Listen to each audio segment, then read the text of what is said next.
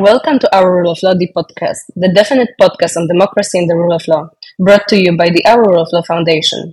I'm Susanna, and together with my co-host Anna Nelen, we bring you into the heart of the most pressing issues facing our democratic institutions today. In each episode, we're joined by leading professionals, from legal experts to policymakers, academics to activists, to dissect, debate, and discuss the principles that underpin our society. Our goal is to enlighten, challenge, and inspire with deep dives into the laws that govern us, the rights we cherish, and the duties we uphold as the rule of law defenders. Stay with us as we navigate through these complex yet vital topics, bringing clarity and insight straight from the experts. Today, we're excited to welcome András Léderer, the head of advocacy at the Hungarian Helsinki Committee. Throughout this interview, we will uncover his aspiration for what lies ahead and examine the reasons behind his persistence and commitment, even in the face of significant opposition from the Hungarian government.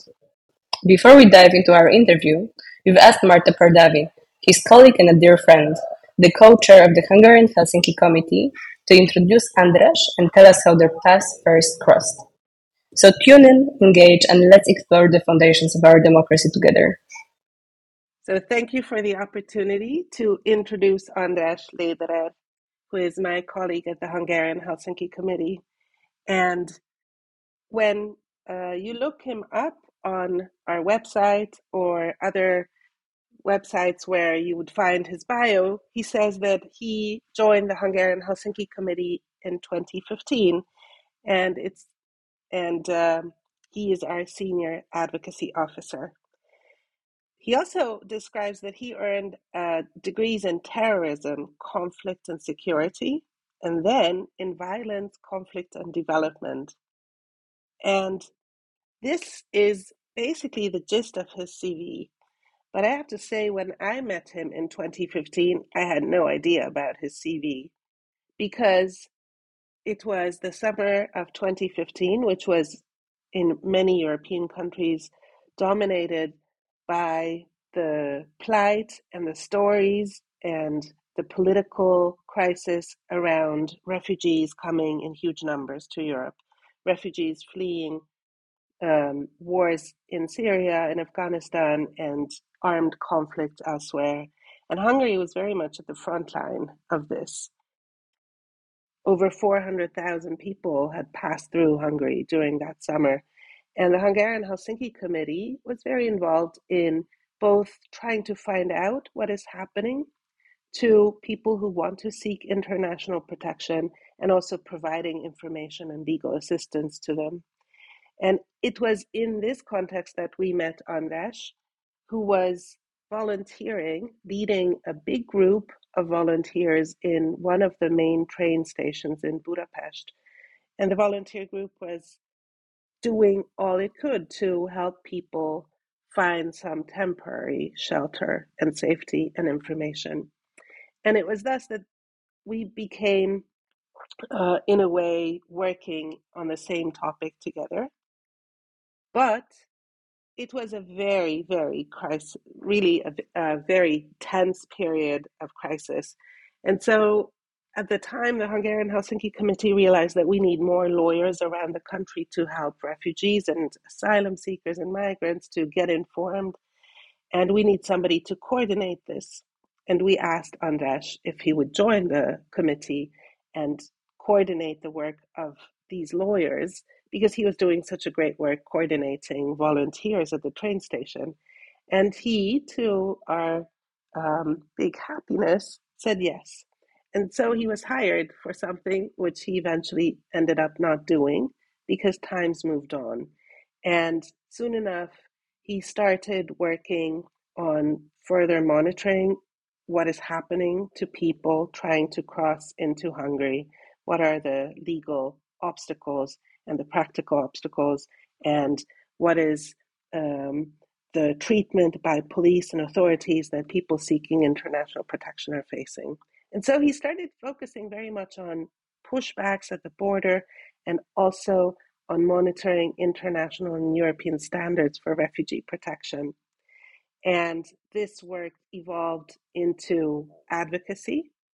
And as things unfolded in Hungary, things eroded in Hungary on the rule of law front, this advocacy also started encompassing rule of law themes. Today, his work very much consists of leading our advocacy efforts on both the rule of law and also on refugee protection. But he does this together with many colleagues, also increasingly other colleagues taking part in the advocacy, because it was, I think, due to his arrival and also the turbulent times in 2015 that the Hungarian Helsinki Committee really started focusing on international and European advocacy. First, for refugee protection, and then second, for rule of law. But today, in 2023, as András leads these efforts, we have tied the two themes together because, in fact, access or the denial of access to international protection and the way this is done in Europe is very much a rule of law issue as well. And this realization has set in our work already early on in 2015. But this is common understanding today.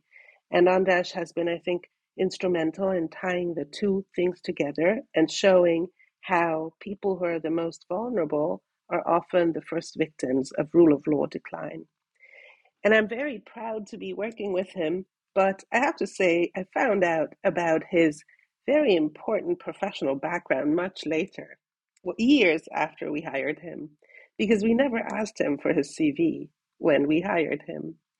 It was such a turbulent time, but also such a fortunate coincidence, an alignment, that we ended up hiring a person who has a really deep understanding of conflict, violent conflict, armed conflict, the impact it has on people, the international architecture, policies, and rules that should protect people, but they in fact don't. And I think the fact that he's working today in Hungary to bring these notions and standards back to life and to convey that to policy and decision makers is the best way he can contribute to maintaining a high level of protection of human rights standards. And it's a real pleasure to work with him. He's a super popular member of our team. He has an excellent network both in Hungary and beyond, and has built up a wide range of alliances for rule of law in Europe. And uh, I'm just curious to see what the next stage will bring for both him in his professional career, but also for our team in Budapest. Hello, everyone. As you've heard in our introduction, we have a very special guest with us today, András Léderer.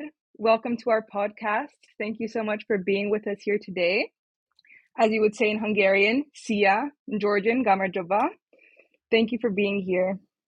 Garajoba, sziasztok. Hi everyone. Thank you so much for having me. I'm very happy that I get to be the first guest. That's an honor, I guess.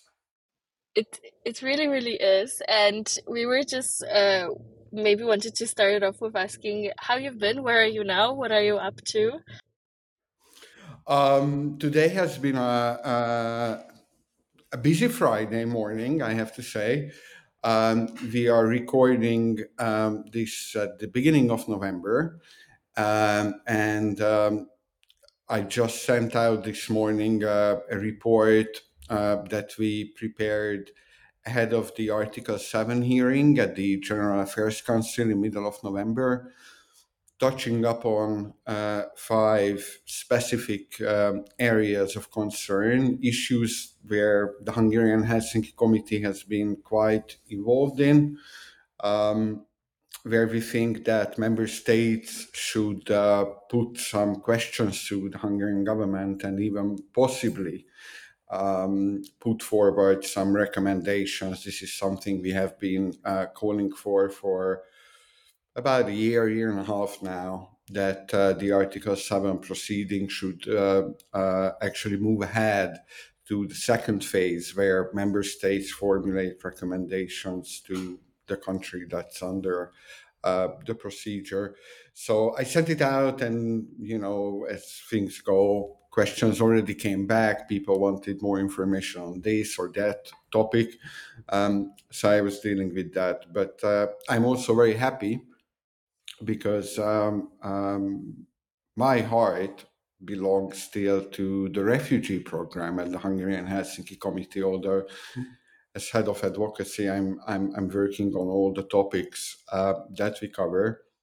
And here in the Article 7 hearing, unlike on many of the other rule of law topics, the issue of the rights of refugees is obviously heavily featured. So finally, I get to talk about refugee issues as well. Great. Thank you so much. I was actually wondering because we're all students at this point, and we were also always wondering how people like you get to the place where they are. So I actually was wondering, where did you study? Like, most importantly, what did you study, and how come did you choose your study topic? So I have the answer to your question, and then I have a general answer, which I also give to my students at the university, because I also teach a course at the university here in Budapest. Um, but to answer your question, I originally studied ethnic conflict resolution and security studies at the University of Aberystwyth in the UK, and then at the School of Oriental and African Studies in the UK.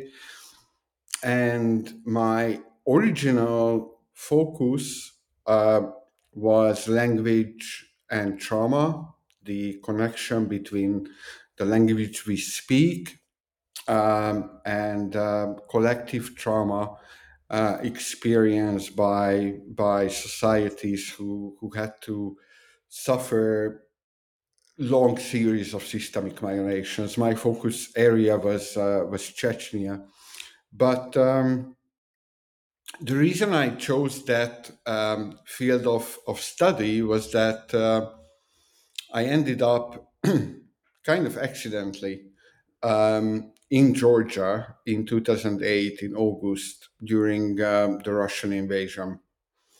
And by then I was already in mad, deep love with the country. So I stayed and I volunteered as a humanitarian volunteer there during the war. And I stayed for a month.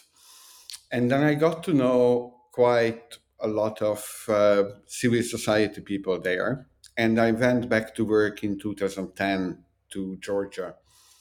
And I actually imagined myself moving to Tbilisi and working on the Abkhaz Georgian conflict.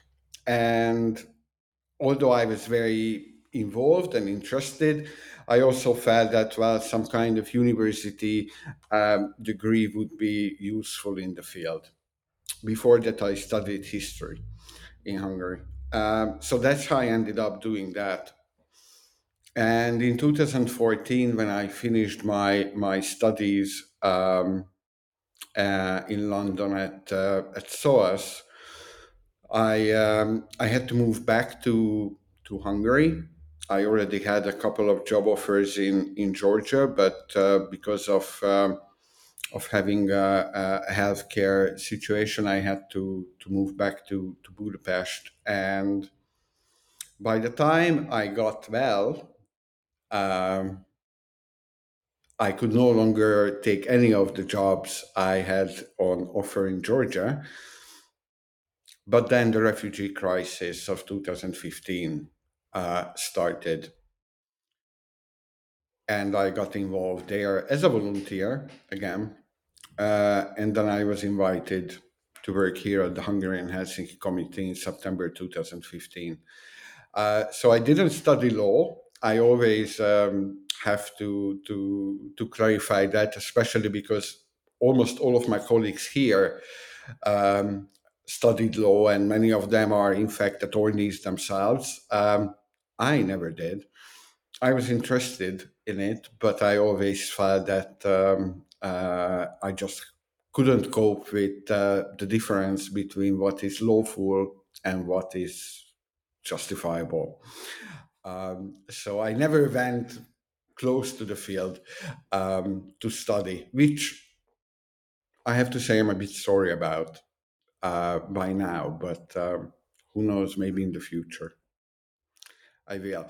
But sorry, I really want to emphasize that the short thing is that, especially when people go to study for their BA in their early or mid 20s, I think we all have an idea or at least a dream of what we want to do and why we're studying whatever we are studying. But in many cases, life doesn't work that way, that we plan it like a computer game. And what I can tell you really honestly is that all the best things in my life, also from a professional perspective, happened by absolute chance. Nothing planned, nothing really what I foresaw. Looking back now, I can see how they follow logically from each other. But I just want to say, as long as you do something where you find your personal drive that really interests you, you will be fine. So don't worry about that part. And if I may, as we're already talking about this sort of drive towards doing what you do, and so, I have a question about your personal motivation for as far as your advocacy work goes, and what was the sort of main driver for you throughout those years? Would that be some sort of a sense of personal duty, or this sort of intrinsic motivation, or what would be like the factor for you that motivated you throughout those years? So, as I said, I'm not a lawyer, and I never studied law. So, helping individual people with their cases, as much as I would love to do it, I can't. Um, I'm happy to talk about how I can still somewhat do that in the refugee program when it comes to collective expulsions and violence at the border, but in general, I can't do it. But I'm quite okay, professionally speaking, when it comes to advocacy. And so I'm the type of guy who likes to work together with other people and likes to put in whatever effort they can to bring about the common goal. So when I realized I can't help individually that effectively, I thought, well, then why don't I do the advocacy part? So that's, when I joined the Hungarian Helsinki Committee in 2015, I was the first advocacy person at the organization. So although there was some kind of advocacy activity, obviously, even before I arrived, but I actually built up most of this work, and that's an important driving factor because that's how I can help actually at the end of the day a lot of other individual people. The other driving force is that, especially when it comes to illiberal regimes, one of the most effective weapon they have in their toolbox is to silence dissent and to discourage people from talking to each other, but also to speak up and share their grievances, but also protest against the grievances of others.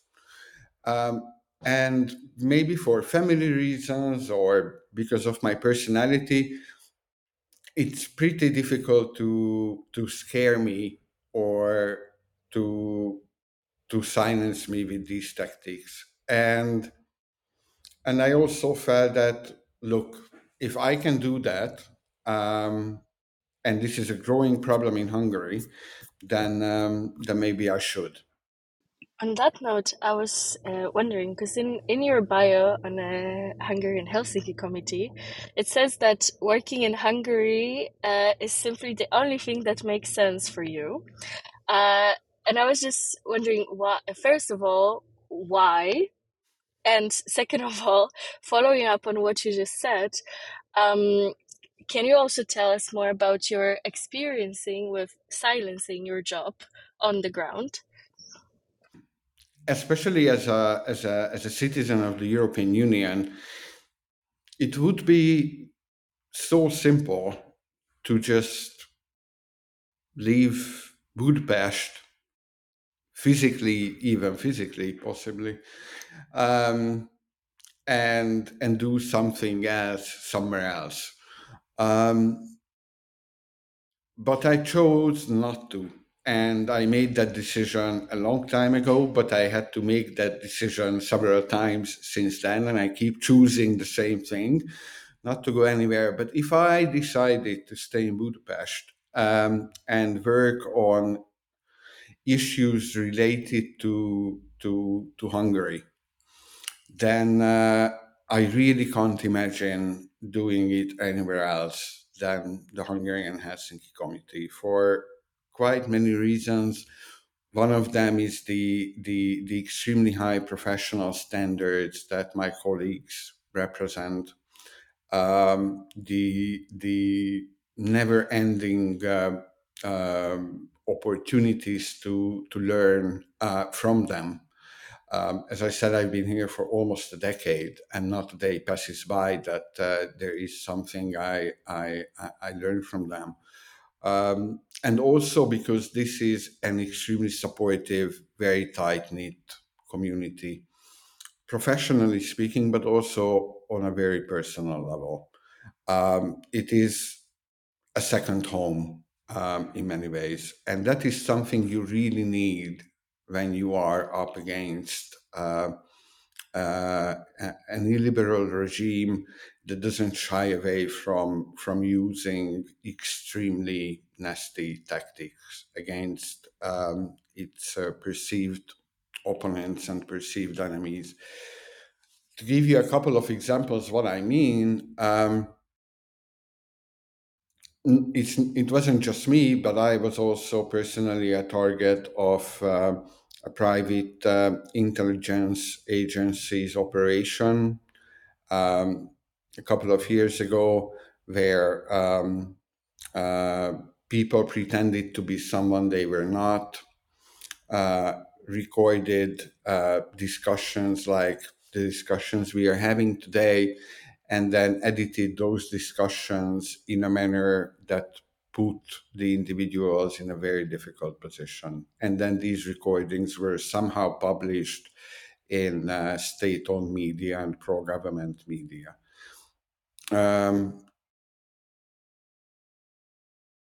couple of months ago, or when was that? In the spring, one morning I woke up and I was featured on the cover page of the largest online state pro-government media, where they tried to make a connection between a perceived pedophile and myself and the Hungarian Helsinki Committee. None of that was true, but the way the smear campaigns work is that they don't have to be true. They just run through the propaganda machine and are repeated for days on practically every channel that they own. Of course, these things, and I could go on with a lot of examples, these things are aimed at discouraging people, actually the people they are attacking, to continue their job, but also discouraging others to start doing similar things or to join the organizations that are being targeted. I'm not saying they are completely ineffective, but if you take my example, for example, they have been absolutely useless because I'm still here. What I'm getting from your talk here and from our conversation as a whole is that working within an illiberal regime and also against an illiberal regime, as in the case of you, requires, well, first of all, a lot of resilience, but also a lot of professionalism and integrity, especially when you're dealing with smear campaigns. which are, as you know, as most of them are aimed at, especially when it comes to, this sort of crime allegation, crime connections, as you're mentioning, and are directly targeted at sort of distracting that integrity that you yourself possess. But my question is a bit different in that regard. I just want to ask you about some of the lessons that we, as advocates, both around Europe and not, for instance, within the Hungarian, within the liberal regimes, can learn from the Hungarian activists. And what we as Europeans and as European activists, some within liberal regimes and some beyond, are within regimes autocratizing as we speak, what can you learn from different movements from all different continents, whether that be US or some of the resistant movements that we can see emerging across Asia? I think one of the most important lessons I've learned over these years, apart from what you refer to as personal integrity or individual integrity, is the importance to be up to date and very precise when it comes to the facts that you're talking about. There cannot be a easier and larger mistake to make than to say um, inaccurate things. Um, for example, when it comes to the independence of the judiciary or the situation of asylum seekers and refugees. Because what happens, especially in the case of Hungary, where the illiberal regime is actually managed by people who studied law themselves and are, I have to admit, quite good at that, um, is when you don't know your facts and you are caught making a mistake. So, one important lesson is to do your homework and be very well prepared. Uh, when it comes to all the other examples, I would be cautious to try to adapt or adopt those into any other context. Um, there has been attempts to do that and they failed. And I think one of the reasons is that today's autocratic regimes share a lot in common, but they are really very different. Hungary is very far or very different from being Turkey or Russia, and today's Russia is very different from today's Turkey, partly because of the war it wages, but for other reasons as well. And from miles away, not to mention continents away, these might seem almost identical examples of illiberal regimes. In fact, they are very different. Just if you look at the Polish and Hungarian example, so many people thought that, well, this is the two sides of the same coin. But I very much disagree with that on many levels. So, first, yes, look for inspiration in all these other places, but never expect that what worked in Malaysia, for example, is going to work in Hungary, or even what necessarily worked in Poland is going to work in Hungary, or vice versa. That's a very good lesson to keep in mind, especially with how many situations are actually going on in the world. But I wanted to ask a question quickly, tying back to what you said about smear campaigns and what was said about you and the Hungarian Helsinki Committee in the newspapers. In a way, smear campaigns are a way to show that what you're doing is good because you've gotten the attention from these people and that you're creating a disruption. So stemming from that, I wanted to ask, what do you and Hungarian Helsinki Committee do that has caused you to be a thorn in the Hungarian government side? You know, this is crazy in a way because none of us signed up to be a foreign. It happened. And it happened gradually, but I think the real breaking point was 2015, 2016 with the refugee crisis. And what happened, if I want to look at it from a game theory point of view or how to model the relationship, is that you had an NGO that dates back to the end of the 80s that traditionally focused on three areas: asylum seekers, criminal justice, and rule of law. These are the three topics the Hungarian Helsinki Committee have been working on in the early 1990s, during the 2000s, and over the past 10 years. There is nothing new under the sun like that. But then gradually, each of these topics became a toxic domestic political issue in Hungary, not because of our doing or our choosing, but because of the way the government decided to run and manage things.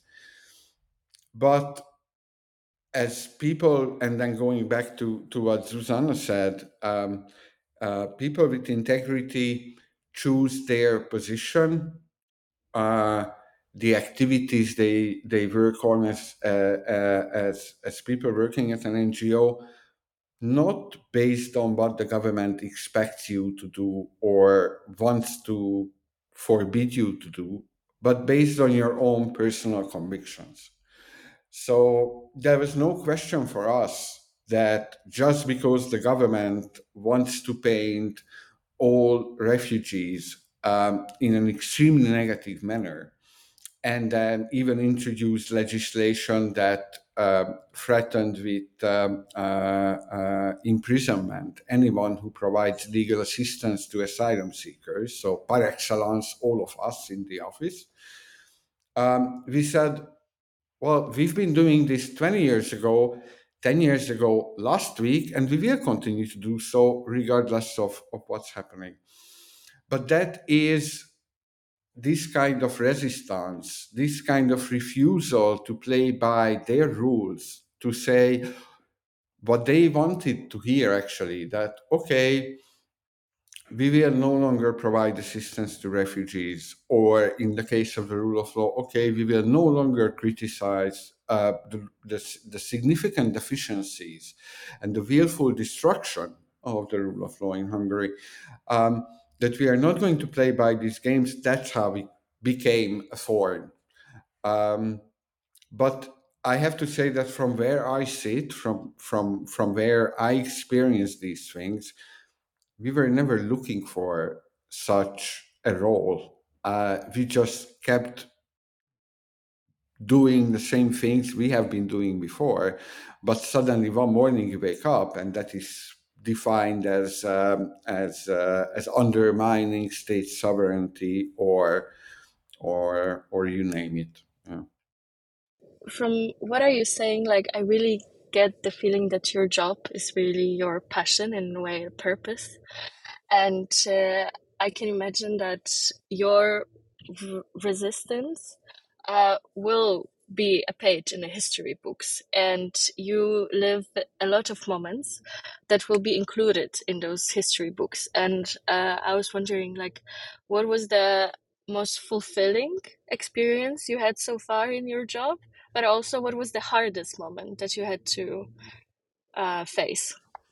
Wow, that's very difficult. The most fulfilling, who one of them is definitely connected to a specific case, a case of a refugee who was pushed back from Hungary to Serbia in 2016. He was our first pushback client, and he was then chain refueled to other countries around the Western Balkan route, and then eventually all the way to his country of origin.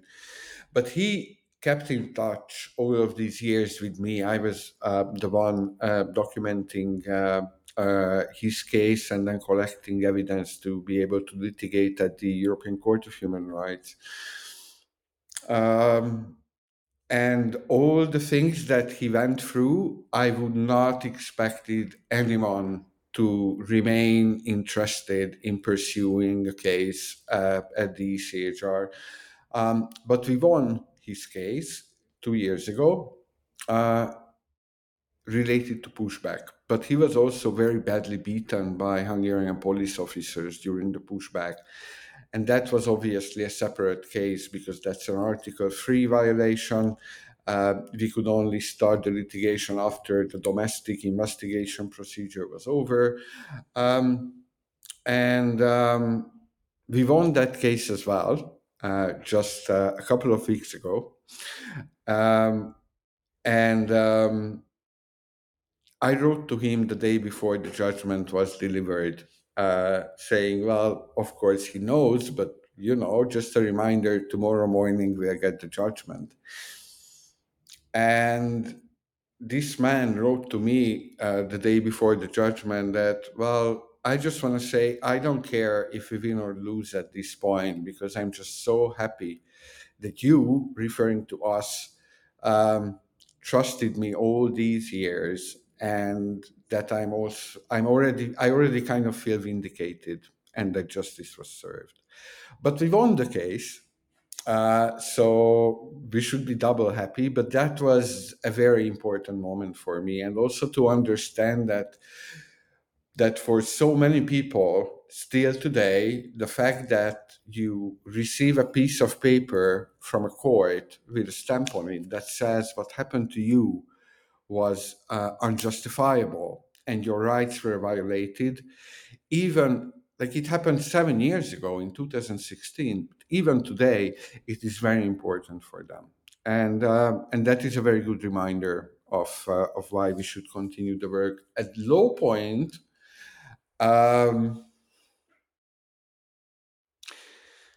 well, I give you an example, but unfortunately it can happen often, that we are fighting against one type of injustice or one kind of violation, and we succeed. But the way the government reacts to that is a new form of violation. And you feel like, yes, you succeeded, but have you contributed with your success to a completely new type of rights violation? And that, although I didn't cause it, but you might feel that you probably have a responsibility there, and that is the story of the closing of the transit zones. So we had a system from 2015 until 2020 where all asylum seekers, at some point, including children, unaccompanied children as well, were kept indefinitely in metal containers in the middle of nowhere behind barbed wires. Some of the people were there for over 2 years. There were children who haven't seen a single tree in their life because they were small babies when they entered, and then they sort of grew up there until they were 2 and 3 years old. With massive work of litigation, mainly strategic litigation, but also advocacy, we got to the point where the government decided to actually shut down these facilities. And we thought, great. And more than 300 people were released from unlawful detention. And then the next day, the government announced a completely new asylum system, which practically makes it impossible for people to seek protection in Hungary. And now we are fighting against that system. But when you have a neoliberal regime that uses its powers, among others, to overrule judicial decisions, to come up with the craziest legal constructs you can think of, just to avoid providing any kind of remedies, for example, to to individuals who think their rights have been violated. Um, well, that can make things pretty difficult sometimes. And if I may actually also on that note, I feel like, at the moment of recording this podcast, we are a bit under 3 weeks apart from the Polish parliamentary elections.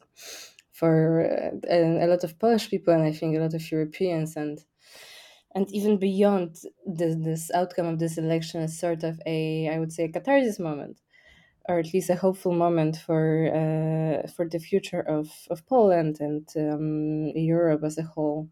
But what's your take on the matter? Do you think that the outcome of these elections is something that well, of course, we should celebrate. I don't say, but do you think we should remain sort of vigilant about the way that the protection of human rights is being sort of picked up on or taken care of in the country? And do you think that the outcome of this election is actually the shift that many of the Polish people and Europeans were waiting for? Well, I think for the second question, only time will tell if this is a real shift or real change. And that kind of answers your first question as well. Yes, I think if you are a human rights defender, if you are working on the protection or rebuilding, in our cases, of the rule of law, then it might be, possible that it's easier to cooperate with one government than the other, or that there is a significant change in attitude between one government and the other. Uh, but our role is to be vigilant, regardless of who is in power. Um, so yes, and I think in the case of Poland, uh, for some certain reasons, partly because the previous government did not have the necessary votes in the Sejm to actually amend the Polish constitution. But the damage that's being done is probably, hopefully, not as deep rooted as is the case in Hungary. The other reason why I'm hopeful that the problems Poland has are not that deep rooted is because simply the regime didn't have enough time. Try to imagine that there is already a generation in Hungary that is reaching now their political consciousness, who only saw this kind of illiberal system in their life. They haven't seen a political debate before an election taking place because this is not part of it. When they turn on the state media, for them, what is normal is that you only hear one perspective and one position. Um, for them, what is normal is that there is no engagement between government officials and independent civil society organizations because the government is not willing to engage with critical voices. It is so difficult because for them, this is the normal. They have never seen, they have never experienced anything else.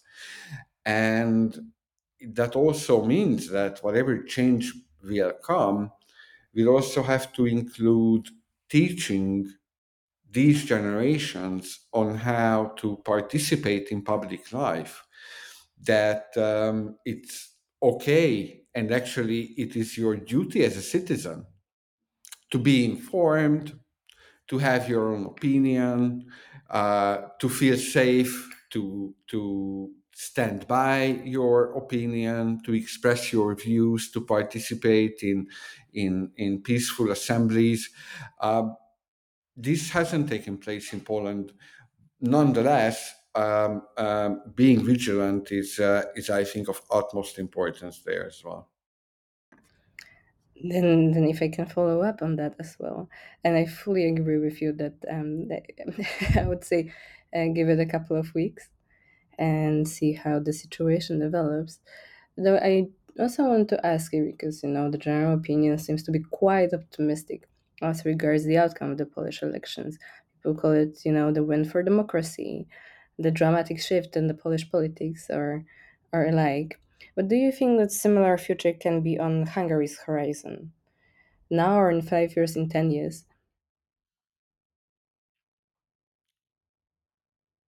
Eventually, I'm sure. I think, very honestly, I'm concerned that we are moving in that sense in opposite directions still. Um, so yes, it will eventually happen, but I wouldn't be so optimistic to say it's in 3 years or 4 years. And again, this is no longer, I think, about an election, which is a moment in time. People go to vote on a day, and then you get the results, and then you feel relief. The problems we have in Hungary, I think, are now much deeply rooted that are not going to change through an election. It's a much longer and painful process. But it will eventually have to happen because there is no other way. The lucky thing is that the vast majority of my compatriots, we want to remain an EU member state. And if that is the case, which is, then that comes with clear consequences. So that's why I'm saying it is going to happen eventually, but it's a long process. Thank you so much for that answer. And we, with our rule of law, kind of share the same sentiment that it's a long future, but that future can happen if young people start to care and young people are educated about different topics. You've already shared a lot of very insightful things that I think will kind of resonate with a lot of young people and motivate them to take action and not just sit back and be submissive when liberal governments take charge. And with that note, I would like to ask you a somewhat difficult question. And if you had to summarize all your life experience, everything that you've experienced in Hungary, in Georgia, all these combined, what is the singular piece of advice you would give to someone who wants to be a rule of law defender, a democracy defender, a human rights defender, to keep them motivated and to, yeah, kind of inspire them, or and just a piece of advice? Really, I think the most important thing is to spend some time with yourself regularly and really appreciate the assistance that you provide to the people, whatever field you're working on, whatever kind of work you do, wherever you do that, there is value in the assistance that you do. And very few of us work on this field actually. So what you give to that other person would probably not be given by anyone else.